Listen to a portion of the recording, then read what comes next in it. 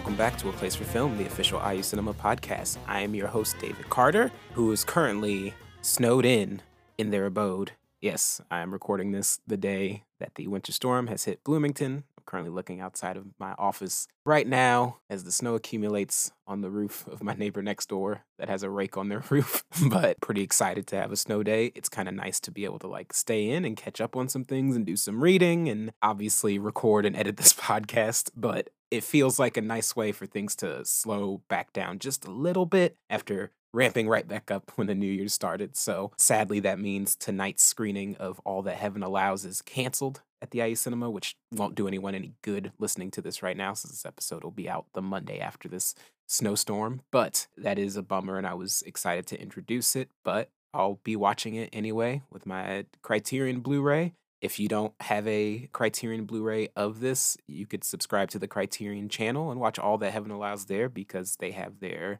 Melodramas of Douglas Sirk series currently happening. And if you want something a little nastier than that, as I said in the last episode, I've just been catching up on the Jackass movies. I watched Jackass 2 just the other night, and while not as scatological and focused on bodily fluids, there's still a lot in there that was tough to watch. When I watched the first movie, I would say the only thing that beats out all of the vomit and poop and all that stuff, that beats it out, easily the hardest to watch segment in the first Jackass movie is the paper cut segment, without a doubt, more so than anything else in which they put their lives in danger. I just cannot watch the paper cuts.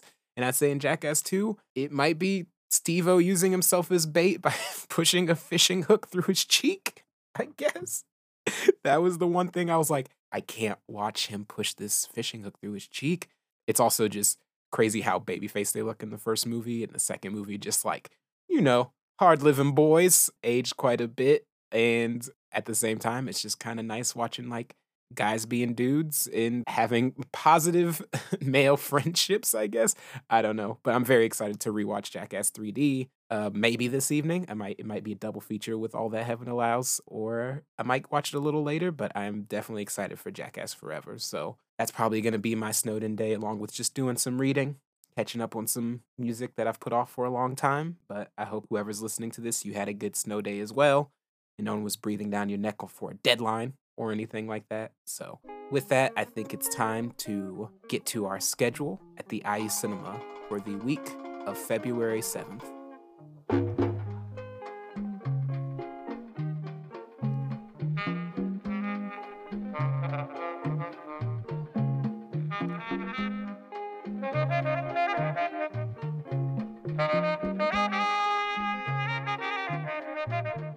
On Tuesday, February 8th at 7 p.m., we have the Paulin Vieyra Shorts program, which I won't go into a lot of detail about because I'm going to be giving a very brief overview of who Paulin Vieyra is and why they are important and why this series is happening in the first place. But I would like to point out, as I do when I go through the schedule every week, about the protocol for the IU Cinema and going to in-person screenings. Please note, masks are required for all attendees and cinema staff at indoor events. Due to our limited screening schedule and currently reduced seating capacity, we currently encourage patrons to buy tickets online in advance to avoid getting sold out, and there is no standby line or late seating.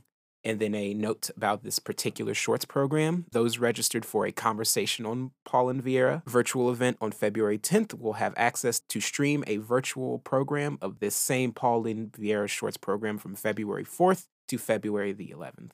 And as is obvious, this is part of the series Paulin Vieyra, pioneer of African cinema, filmmaker, producer, and historian. And this is done in collaboration with the Black Film Center and Archive. The shorts program will consist of 5 different shorts, ranging from 16 to 27 minutes. I'll get more into that a little bit later in the episode. But that is a free but ticketed event. And once again, that is Tuesday, February 8th at 7 p.m. On Thursday, February 10th at 7 p.m., we have a virtual event, which is a conversation on Paulin Vieyra.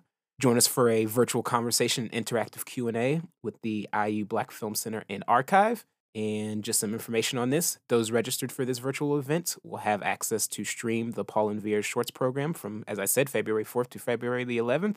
And that same Shorts program is playing in person on February 8th. To participate in this virtual event, be sure to have downloaded the Zoom software to the device that you want to watch this event. Register for the February 10th Zoom webinar to receive a link through which you will join the event at the date and time noted. And if you have any more questions about this and need any more information about IU Cinema's virtual events, please visit our Virtual Cinema Frequently Asked Questions page on the IU Cinema website. In this virtual conversation, moderated by IU Cinema Director Alicia Kozma, former Black Film Center and Archive Director Terry Francis, and IU Associate Professor in Francophone Studies Vincent Beauchard, will discuss the career of Paulin Vieyra and the donation of his papers to the Black Film Center and Archive by his son, Stefan Vieyra.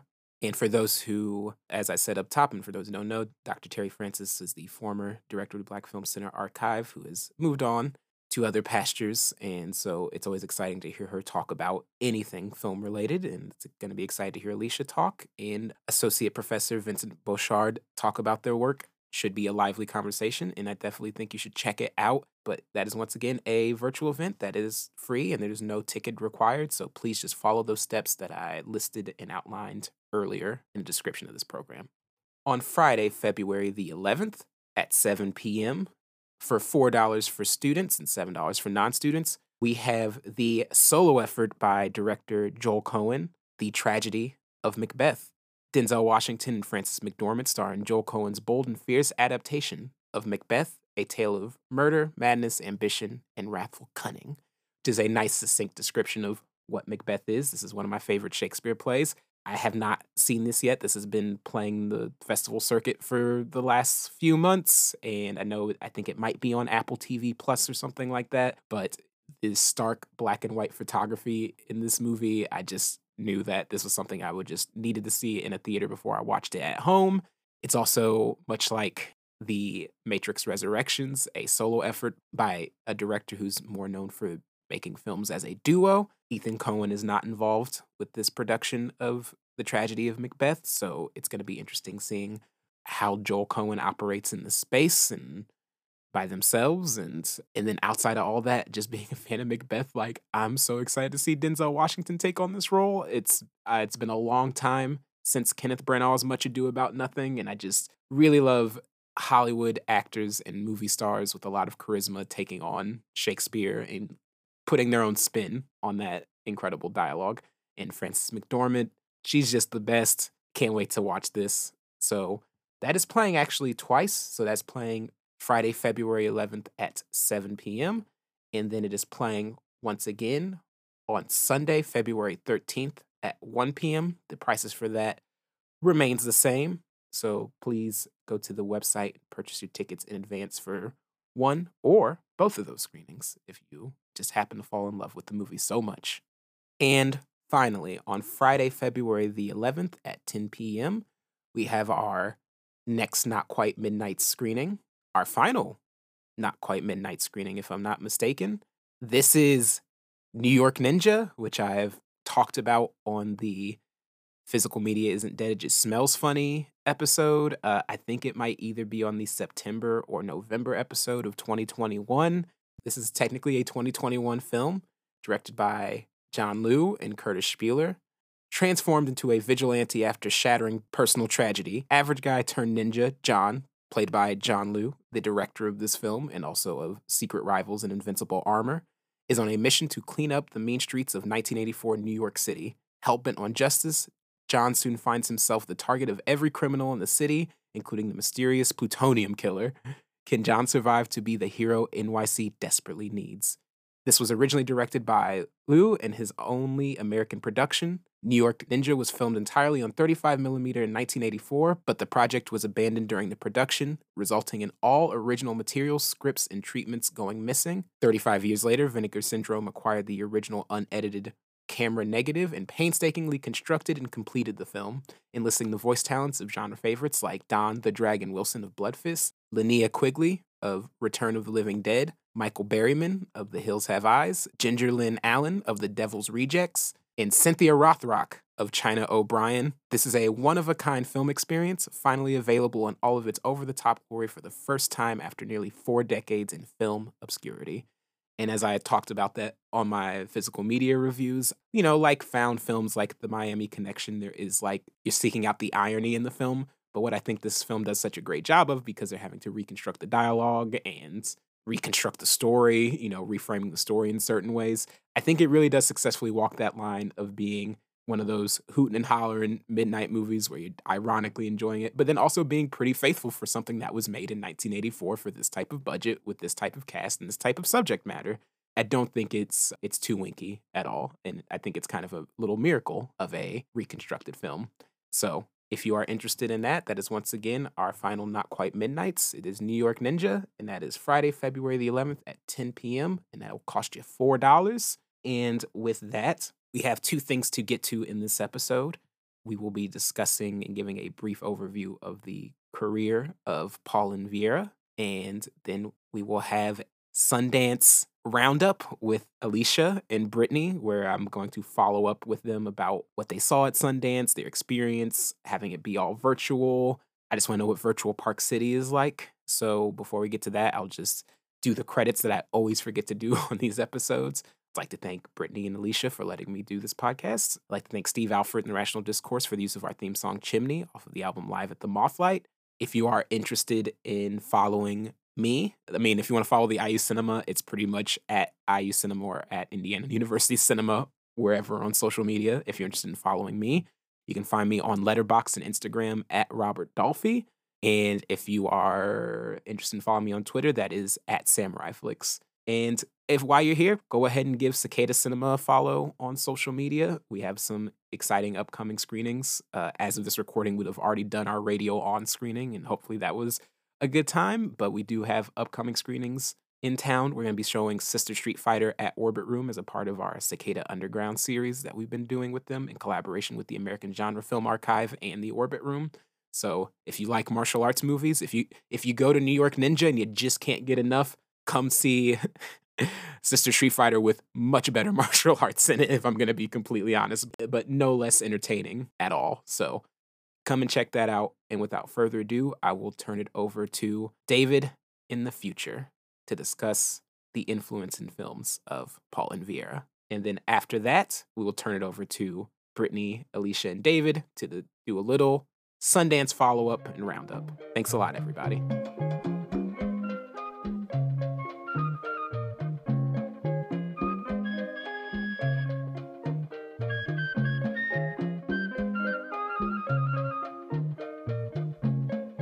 The IU Cinema is playing the short films and having a conversation on the works and legacy of director Paulin Vieyra. And instead of reinventing the wheel as I was doing my research for this, I decided I would just pull resources directly from the Black Film Center archive, a post they did in 2019, along with a few other pieces of supplemental material, because there isn't a lot written on Paulin Vieyra. I think this is partially the reason why these films are being screened and discussed at the IU Cinema, which I very much appreciate, bringing more cinema that is lesser known to the forefront. So just being upfront about this, I've decided to pull language directly from the Black Film Center archive post titled Paulin Vieyra, Pioneer of African Cinemas, Filmmaker, Producer, Historian. And this was a piece published on August 26, 2019, and I will include a link to it in the podcast description. So if you decide that you want to read a little bit more about Vieyra and their work, you can go visit that, and hopefully it will take you to some other resources to get a better idea of who this person is. But for me, this is this work that I'm not familiar with, but I definitely wanted to take some time to highlight them to encourage this listening audience to go ahead and attend the virtual conversation and watch these short films either virtually or in person this week at the IU Cinema. I think it'll be an enlightening and educational experience. So, without further ado, who is Paulin Vieyra? Paulin Vieyra was a pioneer of African cinemas during the decolonization era in the 1960s. Born in Benin, he is best known as a Senegalese producer, filmmaker, and historian, as well as Ousmane Sembène's production manager. And for those who don't know, Ousmane Sembène is largely considered to be the father of African film, directing such films as Black Girl and Mondavi. Paulin Vieyra's multidisciplinary career as a filmmaker, producer, and scholar is central to West African film history. In 1955, Vieyra directed the first substantial film by a French-speaking sub-Saharan African titled Afrique Sarsienne. This 21-minute 16mm film with Marpessa Dawn, star of Black Orpheus, from 1959, a personal favorite of mine, was co-directed by aspiring filmmakers Jacques Melocan in Mamadou Sarr and shot by Robert Carston. This quartet became known as the African Cinema Group. The film's ironic title highlights the incongruous locations of Africa and the Seine River in Paris, where Vieyra was the first African admitted to study at the Institut des Hautes Études Cinématographiques, the IDHEC, now known as La FIMS. As I stated earlier, Vieyra was a mentor to Senegalese filmmaker Ousmane Sambine, as well as Ababakar Sam Makaram, and he was the founding member of film institutions that have an enduring impact today, particularly the Pan-African Federation of Filmmakers, the FEPACI, and the Pan-African Film Festival. Vieyra organized personnel for Simbine's Badrum Saret from 1963, the first of many transformative films by Simbine. Vieyra produced La Mandat in 1968, Tall in 1970, Zala in 1974, and Kedo in 1977. Vieyra wrote Simbine into film history with Simbine Ousmane Senest, Premiere Period, 1962 to 1971, and La Cinéma au Sénégal. As far as Vieyra's significance to film history, Vieyra returned to Dakar, Senegal from France in the late 1950s, staying through the 1960s, where he took on a supervisory role at the Actualités Sénégalaises, the newsreel agency. Leopold Sédar Senghor, the first president of independent Senegal, had appointed Vieyra as the first director of the Senegalese Office for Radio Broadcasting and Television and the Science and Information Technology Research Center to organize the media office in charge of the news production, educational movie screenings, and state funding of film production and education. Vieyra's position was crucial because under colonialism, many European powers perceived cinema as a threat, leading them to impose strict limits on the production and distribution of African films, such as the Laval Decree of 1934, which effectively forced the creation of Afrique Sarsienne in Paris. The British and French administrations had both developed systems of screening films in the colonized nations, often for propaganda purposes, and the lieutenant governor had to authorize filming in that area. In reality, this meant that Africans were barred from filming in Africa. In the process of decolonization, Vieyra worked to reclaim and nurture African cinema through his governmental role, his personal filmmaking, and his doctoral work, as well as through his support of other African filmmakers and African film in general. As Senegalese television developed, he took a leadership role, which he retained until his departure in 1975 from his position in the government. He continued to make films, including his only feature-length film, Under House Arrest, which he filmed while working on his dissertation on African cinema.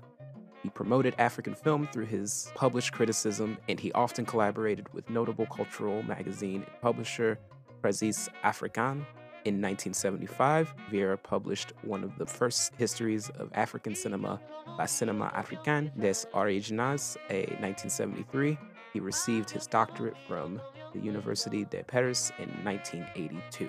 And as far as what is Vieyra's legacy today, due to the hard work of Vieyra's son Stéphane, his crucial and fascinating films are available to view today, and his photographs and unpublished manuscripts have been held in storage. Stéphane Vieyra has overseen the digitization of his father's work and provided access to them through international screenings. Lamb, Iavres du Port, and Une Nation est née had their American premieres at the 2018 edition of the African Film Festival in New York. Lamb was an official selection at the 2018 Cannes Film Festival in the Classics category, and it was shown alongside Afrique Sarsienne at the 2019 edition of the Pan-African Film and Television Festival of Ouagadougou. The recent publication of In Translation, Paulin Salmanu Vieyra by Melissa Galinas in the 2019 issue of the Journal of Cinema and Media Studies indicates a resurgence of interest and this pioneering figure among film and media scholars. In addition to all this wonderful information about Paulin Vieyra, it is worth pointing out that the Indiana University Black Film Center Archive has acquired the papers of Paulin Vieyra. The collection, carefully stored in Stefan Vieyra's family home from the past several decades, totals more than 50 cubic feet and consists of manuscripts, screenplays, correspondence, organizational documents, promotional materials, photographs, films, audio recordings, memorabilia, and equipment detailing Vieyra's life and work. If you want more information on the Black Film Center Archive's Vieyra collection, or just in general, you can talk to Amber Burton, whose email address is abertin@indiana.edu. And if you want more information on Paulin Vieyra, please tune into the conversation about his work, featuring a conversation moderated by Dr. Alicia Kozma, moderating a conversation between Dr. Terry Francis, former director of the Black Film Center and Archive from 2017 to 2021, responsible for securing Stefan Vieyra's donation of Paulin Vieyra's papers to Indiana University. She will be talking to Vincent Bouchard, who is Associate Professor of Francophone Studies at Indiana University Bloomington. His publications include the book Pour un cinéma léger et synchrone à Montréal from Septentrion University Press, Sinomad in the Fight Against the HIV/AIDS Pandemic in Burkina Faso from 2017, and European Design of Propaganda when confronted with the colonial African realities from 2020. He currently works on the various forms of cinematographic practices developed in West Africa since the 1960s, including the conditions experienced by early filmmakers, popular reception of films, and the practices of educational screenings and their impact on African cinema. A book on the reception of colonial screenings in West Africa is in the editing process with Ottawa University Press. So please refer to earlier in the episode for specific information about when that conversation will be happening and when you can find and watch Paulin Vieyra's shorts. We hope to see you there. And with that, I will turn it over to Brittany, David, and Alicia to talk about the virtual Sundance experience at Virtual Park City in the year 2022. So thank you.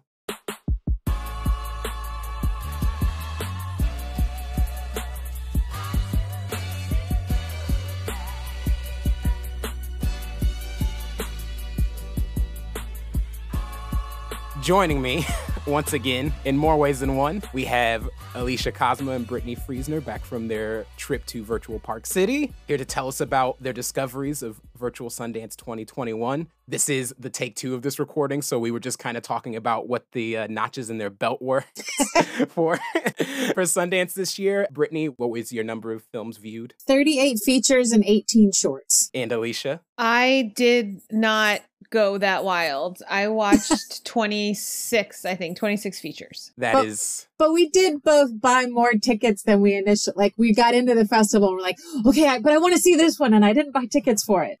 Yes, that's correct. So obviously this is just kind of us following up on what we talked about the industry stuff a couple of weeks ago. And so in addition to what you saw and enjoyed, we had talked about like industry trends and stuff like that. But really, I am curious, like, what were the standout films for you at this year's Sundance Film Festival? Well, I'll start and I'll give you some of the films that I loved and that were standouts, and that several of them I hope that we are able to show, but they also are like representative of a micro trend that was happening at Sundance. And that's the archival or found footage documentary. There was a ton of these and I watched a lot of them. They're a personal favorite, but also they were really good. So the first big sale of the festival was the first of these archival docs to premiere. It's called Fire of Love, and it follows two married French volcanologists as they study active, deadly volcanoes. If anyone's familiar with the Werner Herzog film Into the Inferno, it's the same couple. But this film is entirely made up of their personal photographs and footage that they shot over their lives and career. And it's narrated by Miranda July in a type of really gorgeously written narration that oscillates between being really emotional, really intense, and also really banal, which is somehow also what their footage oscillates in between as well. And it gives you a good sense of like what the everyday lives of these two people were and how even something that seems as exotic as like, you know, chasing volcanoes, also just is like a lot of waiting around and a lot of patience and a lot of standing and looking at dust. And like, it really speaks to the kind of obsession and the passion that they had for the work that they did. And that was the first like quote unquote big sale of the festival. There weren't a ton when nothing was huge. Nothing blew it out of the water in terms of there's like, no $25 million. No. But Fire of Love, Exiles, which I also loved, which is a loosely like a Christine Chu documentary. She's a like legendary documentary filmmaker, but it is a mix of archival footage that she shot in the 80s of Tiananmen Square and some of the leaders of the Tiananmen Square protests who came to the US.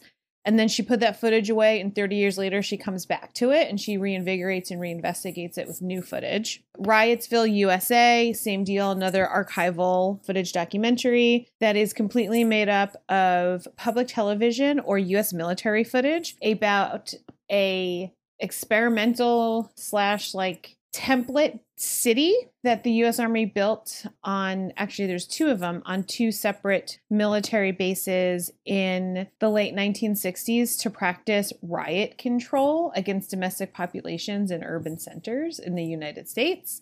And so it's footage of what that looked like, what it meant, how people were reacting to it, what happened when that footage made it out into the real world, and like everyday people were seeing it. Oh, and Second Chance. Same deal. Second Chance is Ramon Barani, excuse me. This is his first documentary feature. You may know him from Chop Shop or Man Push Cart or the million other wonderful movies that he's made. But this is a archival footage documentary about the man who invented bulletproof vests and how he shot himself 192 times to prove that they work. That was like his selling point. And this man also made his own like low budget exploitation bulletproof vest focused movies. He had like a little cottage industry. So it's also interspersed with a lot of his own like narrative filmmaking. There was a couple others, but archival footage documentaries were really big. They were really big kind of niche at the festival. And I think all of them either were pre-sold or sold or have distributors and are going to be out in the world. And they were some of my favorite films to watch too. Certainly Exiles and Fire of Love. Loved those for sure. Yeah, we tried not to watch too many of the same films. So the only one of those I got to see was Fire of Love. But yeah, agreed. Amazing. And I also would be surprised if Wes Anderson did not base the red hats in Steve Zissou Life Aquatic on two for of sure. them. For sure. I heard some like murmuring about that on Twitter. Like that exact topic. Yeah. I tried to focus on world cinema and films directed by women. And my, I guess, 5 favorites, I made a little list here because cheat sheet. Leonora Will Never Die from the Philippines is this great. Oh my God, it's so funny. So much of the theme through the films I was watching, I noticed, were themes about either alternate realities or magical realism, especially with dealing with the concept of grief, but also identity. So not that that's not always present in film festivals, but it sort of seemed like maybe the pandemic inspiration. People have a lot more time to ponder their feelings. But Leonora Will Never Die was about this woman screenwriter who wrote action films. It's not a documentary. This is the character. And then she's fallen on hard times and she figures out the only way she can get out of that is to win this screenwriting contest and finish the script she's been working on forever. And at one point she bumps her head and is suddenly a part of the movie she's writing. That was amazing. I can't wait to show it. Brian and Charles was about this. It's a film from Wales. It reminded me of very early Taika Waititi, specifically, not even early, but What We Do in the Shadows, kind of seeming mockumentary, but narrative film. Like inventor guy who's just lonely and decides to invent a robot out of a washing machine and it actually works. Very cute. I think it was originally a short that was expanded into a feature. Probably my other, if I had to go top 3, The Cow Who Sang a Song into the Future from Chile, which I think may have also, it's either a continuation of a story from a short story or an expansion of that. But magical realism, a family in Chile dealing with intergenerational trauma and the return of someone from the dead who doesn't speak the entire film, but everyone basically has conversations with her. But yeah, a couple of films. Girl Picture from Finland, fantastic coming of age film, which I think trusted its audience much more than US coming of age films do. And then Dos Estaciones, which I'm probably mispronouncing, about a matriarchal tequila factory and how they're dealing with corporatism, you know, coming into these generational industries and just taking everything over, and how that affects the town, but also her personally and all of her staff. Yeah, those are my favorites. So you guys chose very different paths to go down for. Oh yeah, Alicia put her list together first, and I was like, "Well, how much overlap do you want?" And she's like, "Let's try for 10%." I was like, "That's like 3 movies." We need coverage. We needed coverage. You know? Absolutely. But it did help me really think about what movies do I absolutely want to see, even if someone else is already seeing them. And it helped me dig deeper, which I was talking about last time, being important. So I think we ended up seeing 6 films the same. So not a lot of overlap. Were the 6 films the like hot titles? So like this is a weird Sundance for me to spectate as someone who just scrolled through Twitter because it was virtual. So people talk about like the Sundance being in the same room with everybody, getting out of the screening, everyone's right. You talked about it on the last episode, like people raving about a certain film and whether or not it translates to public consciousness. There are those like movies that just like hit. So did you guys see any of the ones that kind of hit? Yeah, I know we both intentionally signed up for Nothing Compares, the Sinead O'Connor documentary. There were 2 films about the Jane Collective in Chicago providing abortion care for women. One was a documentary, one was a narrative. We both saw the documentary. I think we both saw Duel. The Karen Gillan movie? Yeah. And then, no, that one's Riley Stearns. Oh, is that the actress is Karen. Sorry, Gillan. the actor. Yeah, I just remember Got it. seeing still images of her in that movie. Yes. I did not put Fresh on my list, but once the buzz started hitting, I was like, I'm just going to pay for myself to go see this. So I know we both saw that one. We did. And it was fun. It's worth it. Everyone can watch it on Hulu next month. So you're not missing out. And I looked, I was like, okay, this feels like something that's coming out no matter, can I wait till March 4th? I was like, I could, but it's $20 and I want to see it was after a heavy day too. And I was like, I just want to see something kind of fun. I mean, not that it's not intense in parts on its own, but yeah. There were some bigger, I had a chance to see some of the titles that were bigger. Certainly the Audience Award, Cha-Cha Real Smooth, which is a very enjoyable movie. It's cute. And that's by Cooper Rafe. Rafe. Rafe. I think he did like a South by hit a couple years ago, and I'll just bleep this out, called like House. Yeah. It's a very sweet movie. No one will be mad that they watched it. No one will be super mad if they miss it. It's Coda of this year. Kind of. But somehow even with less buzz around it, I think. I think what got more buzz out of that film is it was one of the 2 films that Dakota Johnson was in at the festival, and she was lovely and the best part of both of those 2 films. And so there was more conversation about how she was like a Sundance superstar necessarily than like how phenomenal this film was. You know, Brittany mentioned a kind of like COVID feeling permutating. There's one film that I watched that I really enjoyed, and it's so specific. I feel like people should watch it as soon as they possibly can right now, because in like years it's not going to feel the same. It's called Something in the Dirt. It's by the filmmaking team that made like Endless and Synchronic, and it's like a supernatural conspiracy movie, but fed through the perspective of really bored bros who have absorbed a lot of Reddit and have just enmesh themselves in the idea of general panic and conspiracy in a pandemic. And so it is very unclear if any of the things happening in this film are actually happening, or if they've wound themselves so far down a pandemic rabbit hole that nothing can ever just be a coincidence, or nothing can just be.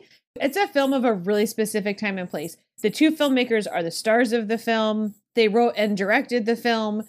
Their friend who shot the film and edited the film shows up as their friend who's in the movie shooting and editing the film. It's like super closed. It's super tight.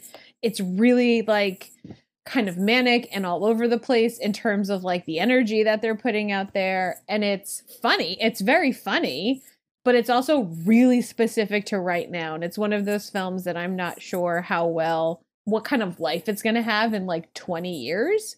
I described it to someone as like Primer, but for dummies. Like if the two guys in Primer were just not idiots. Smart. Yeah, like that's this movie. And it's fun in that regard. That's also kind of like really specific to the moment.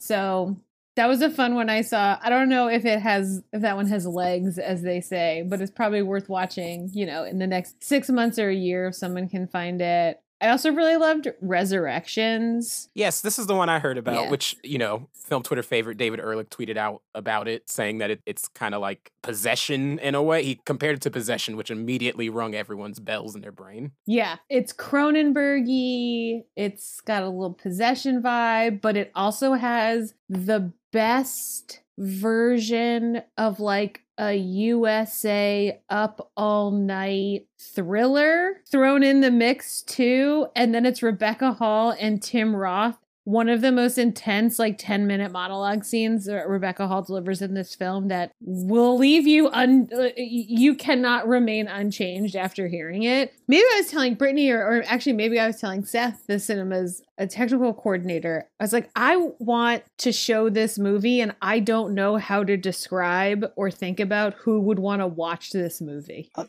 you and I had that conversation. Yeah, I was like, I don't know. I want to show it, but I don't know who for. I don't know who I'm showing it to, but I really want to show it. Like, I'm just not sure who it's for. I mean, it sounds like it's for me because... So you can have an audience of one if you want to play it. Yeah. I mean, it's worth it. Like, there were so many good things about it being virtual. Like, we binged on movies until, as we said earlier, or in our first attempt, like my eyes were bleeding. And at some point I was like, I just like can't like watch anything else ever again. Until Paulin. Yeah. That was a movie that I think it flamed up a little bit on Twitter and there was like a lot of conversation around it, rightly so, because it's just like truly, truly nuts in ways that you cannot expect and will never expect until you watch it. It's one of those films that I think would have had a longer conversation had you been in person. It's one of those movies where after you watch it, you will be in the lobby of wherever you are, just kind of like putting your heads in your hand and going like, ooh, WTF. What did we just see? I have to talk about it right now. So I think that film would have benefited even more than some others from an in-person screening experience for sure. And that is one thing I missed, even though they had Q&As after a lot of these films or for a lot of these films. And I have watched them. I definitely watched them last year at Sundance. And I think last year's SIFF, I believe I did online too. This year, I was just like, movies, as many movies as I can get in. I'm not going to watch the Q&As, but also because everything was such open viewing windows, it wasn't as easy to remember to go back and watch the Q&As. So there are a lot that I would have liked to have heard more from the filmmakers and the talent and everything. But yeah, that was my own personal trend. And I did tune into a couple of the Beyond Film talks, though. There is a documentary crew who followed, God, I can't remember the town, but wherever Oscar Michaud moved and tried to get his film production, they filmed there for 17 years. Wow. Because there is a film festival there honoring Oscar in a completely white, very racist town. So I listened to the filmmakers Q&A. That's finally going to premiere soon. I think it's going to be like a 5-film series. And then there was a panel on, well, where is film going? If we could world build, where would we all like for it to go? And it was tapping into a lot of the folks, a lot of the initiatives like the Hollywood Commission that have been founded to try to get more representation in front of the screen, behind the screen, in production, protections for crews and talent and things like that. So that was, I wish I could remember the organization name. So yeah, it was a weird fest. It was, even some of the films were, well, wait, before I say my other big trend that Brittany and I were talking about, I do want to shout out a Bolivian film called Utama, which is a gorgeous, absolutely gorgeous movie. It actually won the World Dramatic Competition. It's phenomenal. It is a movie about an elderly indigenous couple just trying to figure out if they can actually survive in their homeland because it's been so radically changed by climate change. And it's a gorgeous movie. It's beautifully shot and the performances are just out of this world. And it is something that we will do our absolute best to bring to the theater because it really is phenomenal. And it is, you know, last time we convened and spoke, we talked about there are so few things at Sundance that actually feel like true international art house special filmmaking, and this is that film. So it's one of those little gems that we should be able to pull out. Early in the festival, Brittany and I were talking about our biggest trend was like movies that just didn't know how to finish, movies that were great until the last 20 minutes. It was like the first 3 days of movies I watched, everything was great, and then everything fell apart in the last 20 minutes. And I think there was a weird breakdown of films at this fest because it was either the late night stuff, the experimental and the shorts, the documentary, or a lot of what feel like pretty big budget verging on mainstream films like Cha-Cha Real Smooth and The Janes and 862 and even Emily the Criminal, the very cool Aubrey Plaza like crime noir. Or Hung for Jesus, Save Your Soul. Like these are movies that are not really going to have an art house life first. They'll have an art house life second if they have a second life. They are going into mainstream theaters. And so there was, I think, much more this year than before, like a bifurcation on like, these are our big titles. And then here's all the stuff that we made our bones on. Yeah, those are all the things that would have played at Eccles, probably. Yeah. Restoring the Future. I want to put that out there because restoringthefuture.org has a great report on all of this. Yeah, so I want to make sure our audience about the future of film. Yeah, their goal is building a more abundant media arts system through restorative values practice. I think they're going to Sundance is going to post a lot of their talks on their YouTube channel in the weeks ahead so that everyone will be able to have access to it.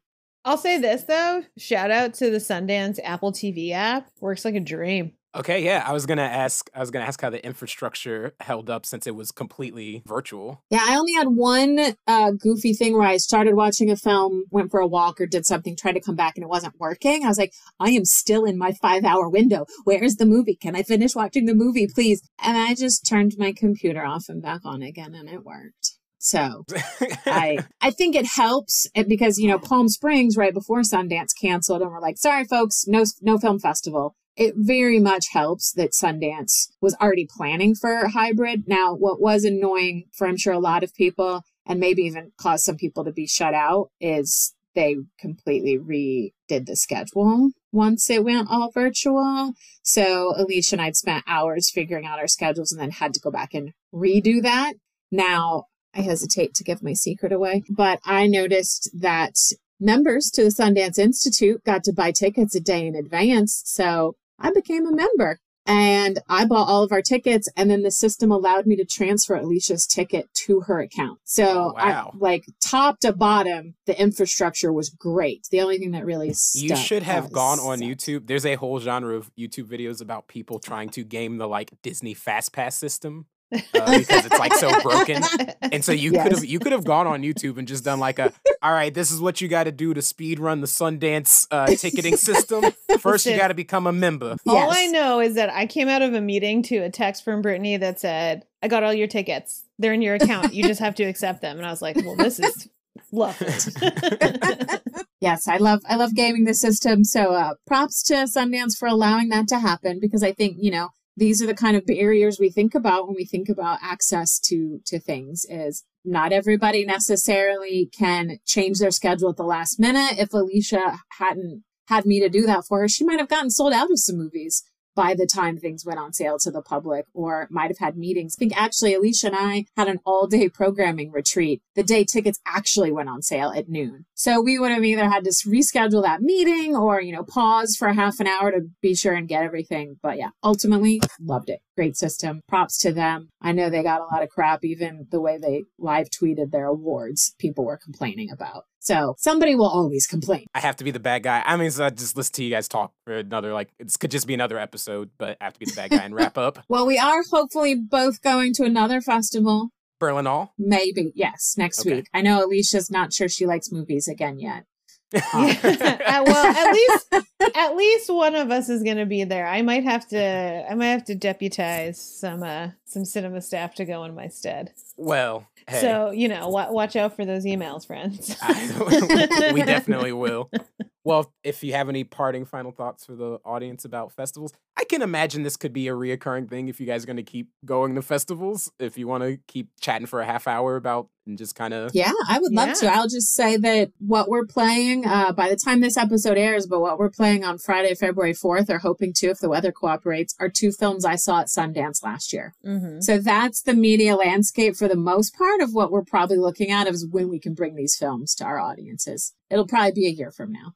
Hopefully sooner for some of them. But I mean, when I listened to the episode when we talked about this initially, I realized I sounded a little maybe down on Sundance, maybe a little too cynical on Sundance. And I will say there is still a lot of really great material, a lot of really great vision and creativity out there that Sundance can bring to us.